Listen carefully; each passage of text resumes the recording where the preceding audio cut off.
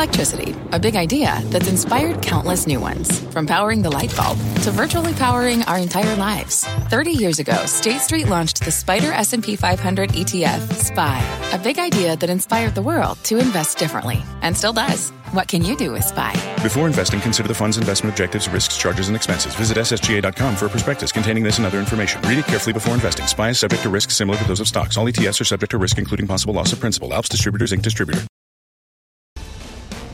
Live from the NASDAQ market site overlooking New York City's Times Square, this is Fast Money. I'm Melissa Lee. Tonight's trader lineup, Dan Nathan, Steve Grasso, Victoria Fernandez, and James McDonald. Tonight on Fast, a big call on bonds. The chartmaster sounding the alarm in the Treasury market. Just wait until you hear where Carter Worth sees yields headed. Plus, we're going bargain hunting in Techland. A handful of big names are well off their 52-week highs. Any of them worth a second look? And later, knock on wood, why one of our traders says ARK Invest Cathie Wood is facing a major moment of truth, the one chart that may explain it all. But we start off tonight with that big warning in the bond market as stocks hit record highs once again today. The yield in the 10-year fell to its lowest level since March 3rd, and the chartmaster says rates are going to collapse even further from here. Cornerstone Macro's Carter Worth is here to break it down. Kick it off for us, Carter. You bet. I mean, so hard to know, of course, but it's such an important subject, and it's obviously one of the biggest single securities there is, the 10-year Treasury bond, and where yields are, where rates are, determine valuation for equities and mortgages, and so much of this it really matters. And my hunch is that this weakness is not over, and that there is more downside to go. Basically, we're looking as low as 125. Now, you know, we'll look at a few charts, but is that much? Meaning we're at 145 now? We'll see. So 4 charts. The first is the channel that yields have been ascending since last summer. And so when this was introduced, at least I'm sure other people have their own channels, but in our work, we've relied on it heavily. And in fact, you see those arrows there. I've tried to make some tactical calls in TLT and the Treasury market. Now, the issue is, starting in late May, when we approached the bottom of the channel once again, we didn't really approach the bottom of the channel. Rates went sideways. They stalled. And the channel, by simply rising, they met. They bumped into one another. That's an arbitrary moment in time. You don't get a bounce off the lower end of a channel if you haven't come down to it. If you just meandered sideways and it's come up to you, nothing happens. And indeed, we've broken below. And you can see that on the chart. Now, the second chart, and this is why this week we retired the channel, if you will, with honors, so to speak. The second chart shows why the channel is no longer relevant. And that line drawn there, that is June 30. For rates to be in the channel, rates would have to go back to 182 in the next 13 trading sessions. That's not likely to happen. Take a look at the next chart. That second line drawn, that's July 30. Rates would have to be at 2.1 in order to get back into the channel. By July 30, I would say the odds of that are 0. So the question is, why down? This is so unexpected for consensus, this move lower. I think it's got more to go. And the final chart, and you could say this is arbitrary, but it's really not. The 125 level, you'll see where I've drawn the line. All of the moving yields was done in about 30 days. It was basically the last days of January to February. We went from 1% to 177. And all we've been doing since, and it's already mid-June, is slumping. And I think the slump continues. All right, Carter, thank you. Carter Braxton Worth, we'll see you in a few minutes on options action. All right, in a world in which yields hit 125, Dan, what does that look like? I mean, in terms of the economy, does that mean that we're in for a slowdown of some sort? Well, it's really funny. If you think back to after the financial crisis, do you remember like in 2010, 11, 12, the obsession was a double dip recession, right? And it gave the Fed a lot of cover to kind of keep ZIRP and keep the quantitative easing the way it was. And I think it's really important to kind of think back to what that playbook it was. I know a lot has changed, but think about the taper tantrum in 2013. We saw the 10-year U.S. Treasury yield go to 3% or so. But once they started tapering, the yield went all the way down down to 1.5%. And they didn't start coming off that zero interest rate bound until 2015, late 2015. So to Carter's point, I think Tim mentioned this last night, if the tapering is coming and if the data is getting maybe a little weaker, we just had those two hot CPI prints, but we've had two disappointing jobs prints. If the data is weaker, maybe they start to taper a little bit. They're going to sell off the corporate bonds. Maybe they buy less MBS is one thought, but maybe rates can come into that 200-day moving average in the 10-year U.S. Treasury yield down near 1.15. So that's sort of the opposite. I mean, just to fill in people who didn't watch, I mean, I know some of you may not have caught fast money yesterday, which is shocking, but that happens. Tim Seymour was making the point that perhaps what we're seeing in terms of the slump in yields is that the bond market is anticipating a couple of steps ahead of the stock market, that the Fed will in fact begin to taper because inflation is in fact transitory. We get the economy reopened. They move to taper. Bonds go up, yields go down. But what happens if the simple answer is we entered this in a deflationary environment? So Chairman Powell said that there was no inflation. What happens if there is no inflation? Is that bad for the markets? Is it good for the markets? It was good for the markets back then.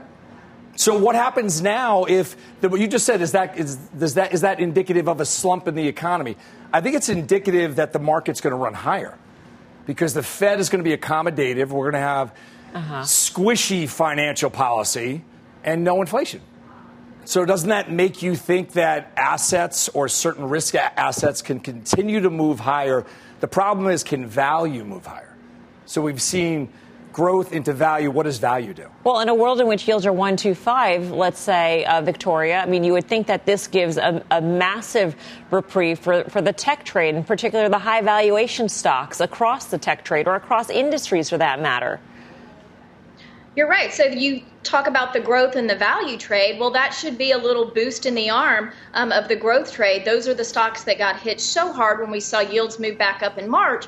But the yields were moving so much higher because people didn't have faith in what the Fed was saying. They didn't believe that inflation was going to be transitory. And I think there's kind of been a consolidation of thought there. I think the market now believes probably the majority of inflation is transitory, not all of it, but the majority. You're going to get a smaller infrastructure package. So it makes sense that yields have come down a little bit. What I'm hoping we see, not just because I manage taxable fixed income portfolios, but I hope we see rates turn around and go a little bit higher as the base effects roll off and we do see kind of a handoff of inflation from transitory to wages to rents, things that are a little stickier. Europe starts to open up and pulls our yields higher that way as well. And so I think we can see rates, yes, they might come down in the short term, but I think we'll see a steeper yield curve with the Fed maintaining where they are and inflation expectations starting to rise again as we get towards the end of the year. James, what's your take on a world in which yields go to 1.25? We've been looking at correlations for equities for some time with rates being a risk factor. And we've seen a lot of buying interest in tech correlated with this drop in treasuries here, not just this past week, but really for the past month. And it also coincides with new potential 52-week highs. We're seeing that with the S&P. We've seen it with the Russell close. And now NASDAQ is getting back up there. We've seen most pressure in the market around tech. And I know we're going to talk about some big tech names later in the show. But we're knocking on another 52-week high, and I think that this move in treasuries is somewhat of an indicator of sentiment in terms of the equities going higher with this rate move, with rates having been a discussion about risk before. So I think it's not necessarily reactionary, but I think it's correlated, and I think tech is going to be the benefactor. Yeah, so Mel, you just mentioned what are some of the trades, right, off of a lower interest rate environment, which a lot of people, I think that the rest of the panel has just said, are not really positioned for. And you think in the stock market, some of the things that we're seeing. So you mentioned a big cap tech has caught this bid. What about CAT? What about Deere? Some of these cyclical names, industrials that you saw a major rotation as that people were coming out of tech into those things are rolling over right now. We were talking last night about home builders and, think about some of the input costs that we've seen in there. We've seen lumber come in 30% from those recent highs. That seemed like a frenzy. We're talking about, well, those are the sorts of supply-demand imbalances that we've seen, at least over my career, that have really fixed themselves. They tend to be pretty transitory. I don't think that there's anything going to be structurally changed about how Americans live, you know what I mean? That sort of thing. So, at the end of the day, I think if you look under the hood, we're going to get really comfortable with money going back into big cap tech. We know the moats, we know the monopolies, we know the managements, that sort of thing. And then you might see some of these things that kind of overshot to the upside, that did overshoot to the downside during the throes of the pandemic sell-off, they may start to come in and kind of get to a level where valuations make a little bit more sense and where they're not over-anticipating overly strong economy. What you're talking about is the infrastructure plan that Victoria spoke about. Yeah. If it's only 6 or 8% real bridges, tunnels, roads, how can a CAT, a Deere, or URI really run? You think that the entire run for those stocks, though, was predicated on an infrastructure bill passing? No, I think it was rates going higher, reopening and busting out. So that's where I have been perplexed, because when you look at rates rolling over, CAT should be sold. When you look at the economy reopening, CAT should be bought, regardless of where rates are. So that's where I am. I'm somewhere in the middle right now. Where are you on chemicals and materials? I'm still long them because they've all doubled. All these chemical names have doubled, so I'm still long them, but they are definitely flattening out. And to Dan's point, they are not at their highs. They're probably 15, 20% off their highs, but they're still 40, 50, 80% higher than when I bought them. So I'm sort of waiting for this reopening to happen to see how gangbusters the economy goes, because that's what I think is going to happen. If the bond market's already 2 steps, in theory, if the bond market is in fact 2 steps ahead of the stock market, Victoria, then that would tell me that it is time to rotate out of this reopening trade. It's time to get out of materials. It's time to get out of cyclicals. What's your take on where to be right now if the bond market is right?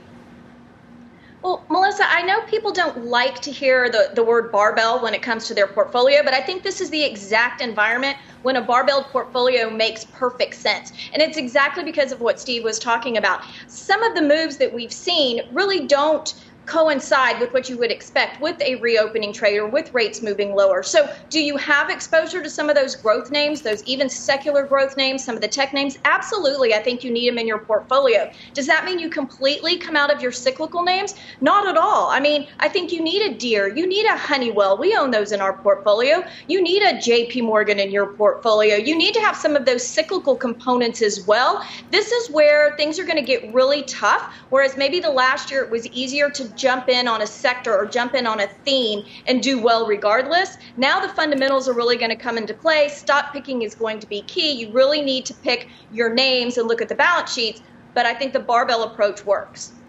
James, I haven't known you for a long time, but I don't feel like you're a barbell kind of guy. Whoa. Is that an insult? No. Using a barbell as opposed to investing style, 2 different things. But how would you characterize your portfolios now at this juncture in the market? I agree with Victoria. You have to be very disciplined about analyzing the merits of an individual security, both in the context of its individual fundamental performance and in the context of the environment it plays in. I think we're late cycle equities here. We keep knocking on 52-week highs. There have been record after record set, and we're in an unusual period of monetary policy. And so I think examining the metrics within a specific security, within the specific space, and then obviously suitability. We're all growth focused here at Hercules. And so we are definitely analyzing individual securities because I think there's going to be a flight to quality as markets will need to get choppy coming into the summer and coming into the fall. As we see how the reopening actually performs.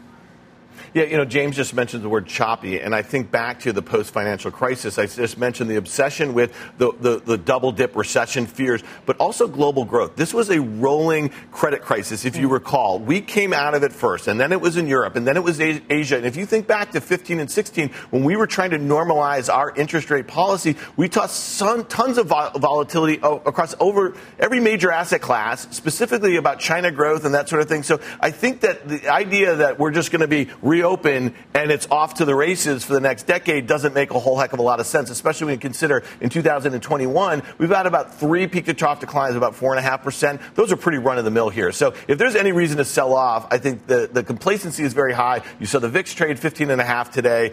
It seems like we could be ready for some sort of growth sort of scare in the not-so-distant future. Up next, everyone's favorite stock-picking game. That's right, a Friday edition of Trade It or Fade It. We're tackling a few beaten-down tech names. Are any of them worth a second look? Plus, the one chart that shows Cathie Wood is facing a major moment of truth, what it is and why it matters. Don't go anywhere. Fast Money's back in 2. What's on the horizon for financial markets? At PGIM, it's a question that over 1,400 investment professionals relentlessly research in pursuit of your long-term goals. specialized across asset classes, but united in collaboration. Our teams provide global and local expertise. Our investments shape tomorrow, today. Pursue your tomorrow with PGIM, a leading global asset manager. What does it mean to be rich? Maybe it's less about reaching a magic number and more about discovering the magic in life. At Edward Jones, our dedicated financial advisors are the people you can count on for financial strategies that help support a life you love.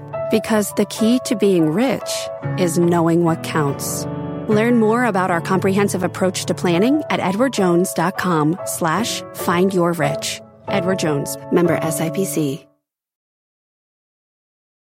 Welcome back to Fast Money. The Nasdaq handing in its fourth straight week of gains. That hasn't happened since January. The index is now up nearly 5% in just the past month. But not everyone has come along for the ride. A handful of names are well off their 52-week high. So we thought it'd be a great time to play a little game of trade it or fade it. Let's kick it off with Peloton. 34% off its 52-week high. Dan, what do you say? Yeah, I say you trade it. I mean, here's the thing. Its stock's still down 25% on the year here. Listen, I think it's a little nuanced, Mel.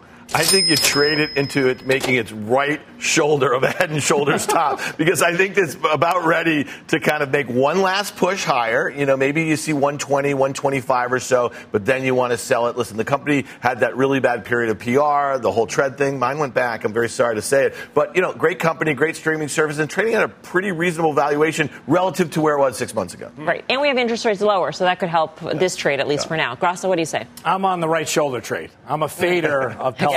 Just a smaller shoulder than I think. It's a smaller shoulder, but I think we've reached peak Peloton. I said this when it was about $120 in the stock. It definitely traded off. So to Dan's point, pop back. You might have a little bit left of a burst there, but negative PR. And what are people doing? They're going back out to gyms. So it's going to be a hard sell. I say you fade this one. All right. Next up, Baidu, a whopping 47% off the 52-week high. Victoria, trade it or fade it? Yeah, I think when you look at where we are right now, like you said, 40% off the high. We're down 14, 15% on the year. This is trade it for us. We like the longer-term secular growth component of it. They had great earnings. Their guidance was really good. I mean, I think they were 14 to 24% was the guidance for revenue growth for next year. They have the live streaming platform that they're bringing on. And when you look at the advertising component and the part of their business that's really sticky where they're managing companies' websites, that grew tremendously too, over 20%. So I think there's some runway here because it has pulled back so far. We would go ahead and trade it. Dan?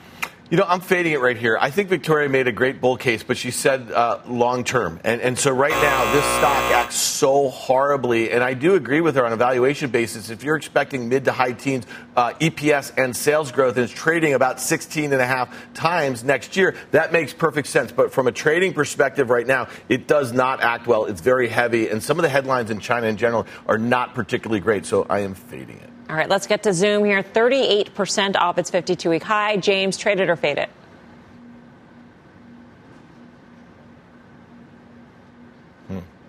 Well, if we can read lips. All right, you know what? Can I jump in? Or Steve, do you want to do it? I'm going to go to Victoria when we straighten this out. Victoria, what do you say?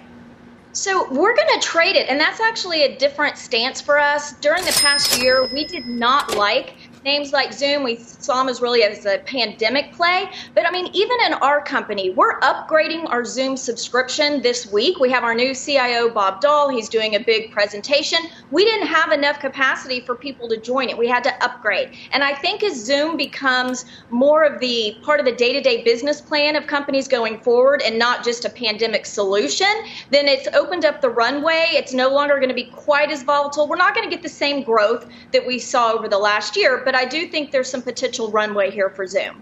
All right, James, we can hear you now. What do you say? Sorry about that. I think that Zoom was a benefactor of a situation, and the situation changed, and that was everybody was working from home. Everybody had to figure out how to move on with life in the pandemic, and it got a tremendous lift from that. Since late October, since the vaccine was announced, it's been all downhill from here. And I've got to expect that trajectory is going to continue as we go back to normal. Important tool, an important communication medium, but it was getting the tailwinds of a situation that has completely changed. All right, we finished this game off with Qualcomm, 20% off 52-week highs. Grasso? I'm willing to give this one the benefit of the doubt. This one is in the growth bucket. And rates are definitely coming in, and I think the trajectory is lower for rates, so an easier glide path for growth.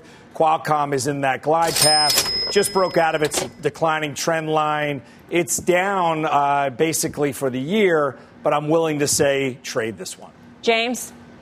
We're halfway through the year almost, and it's continuing to suffer. I think that relative to the tech sector, relative to the computer sector, earnings look good. Year over year, revenues look good. Its PE and forward earnings growth multiples even better than the sector, but it's continually losing money, and I think this is going to be a fade for some time. All right, coming up, the options traders are signing on and doing a deep dive on a top software name. Options action kicks off in just a few minutes, but first, a moment of truth for the ARK Innovation ETF.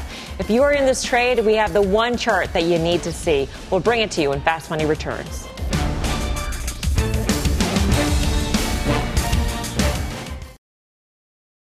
Welcome back to Fast Money. If you're in Cathie Wood's ARK Innovation ETF, you might want to knock on wood, so to speak. The fund has been climbing back the last few weeks after seeing a big rout in the spring, but Dan says we're coming up against a critical moment for this trade. So what do you see? Yeah, let's just look at that one-year chart. You look at that downtrend. It went from 160 to 100. We talked about it earlier in the week, and it's just had that really nice bounce here, and it's trading right at its 200-day moving average. This is just purely from a technical standpoint, and that is a smoothing mechanism, as our friend CBW likes to say here. Look at that chart right there. I just think it's a really critical spot. Yes, it's great that it's over that downtrend, but if it fails at the 200-day, which it did a few weeks ago, we could be retesting 100 again. All that being said, look at the top holdings. We know that Tesla is about 10%. We know Square and Roku and Teladoc and a lot of these controversial names, maybe high valuation, high growth names. So really why this is important to me just from a sentiment standpoint, we know this isn't about meme stocks. This is about companies that are about to change the world. That's what she thinks is going to happen, but high valuations. Right. But again, I feel like it all comes back to interest rates, and it certainly does. And so does this trade, Grasso. It does. And when you look on a chart, it's actually, I was looking at the 50-week moving average as well, and it's the same exact as the 200-day moving average. So it's staggered there right below, and it's been playing games with it. It's done this a lot, and it does look like it's set up to fail. But if interest rates continue to move lower, you're going to get the bids in all of these top 10 names that Dan just pointed out. Victoria, do any of these high valuation names fit on any end of the barbell that you have?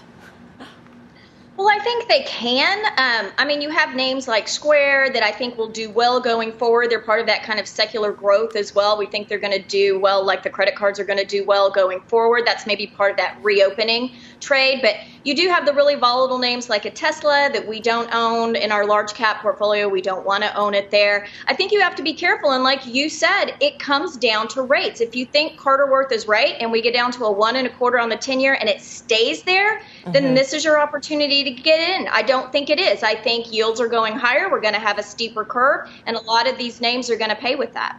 All right, let's get to the final trade. Around the horn we go. James McDonald. SKIN, $20 price target on this vanity play. That was your fast pitch. Victoria Fernandez. Oracle is my trade. It's at 15 times right now, much less than the other names there, and I think the catalyst for it is its cloud space going forward. Dan Nathan. Yeah, so large cap pharma has been volatile. I like Pfizer here playing for a move back to those prior all-time highs. Steve Grasso. Fisker, EV again in play. FSR, rates going lower. This one caught a bid, bounced aggressively, will continue to do so. All right, that does it for us here on Fast. At Capella University, you'll get support from people who care about your success. From before you enroll to after you graduate, pursue your goals knowing help is available when you need it. Imagine your future differently at capella.edu.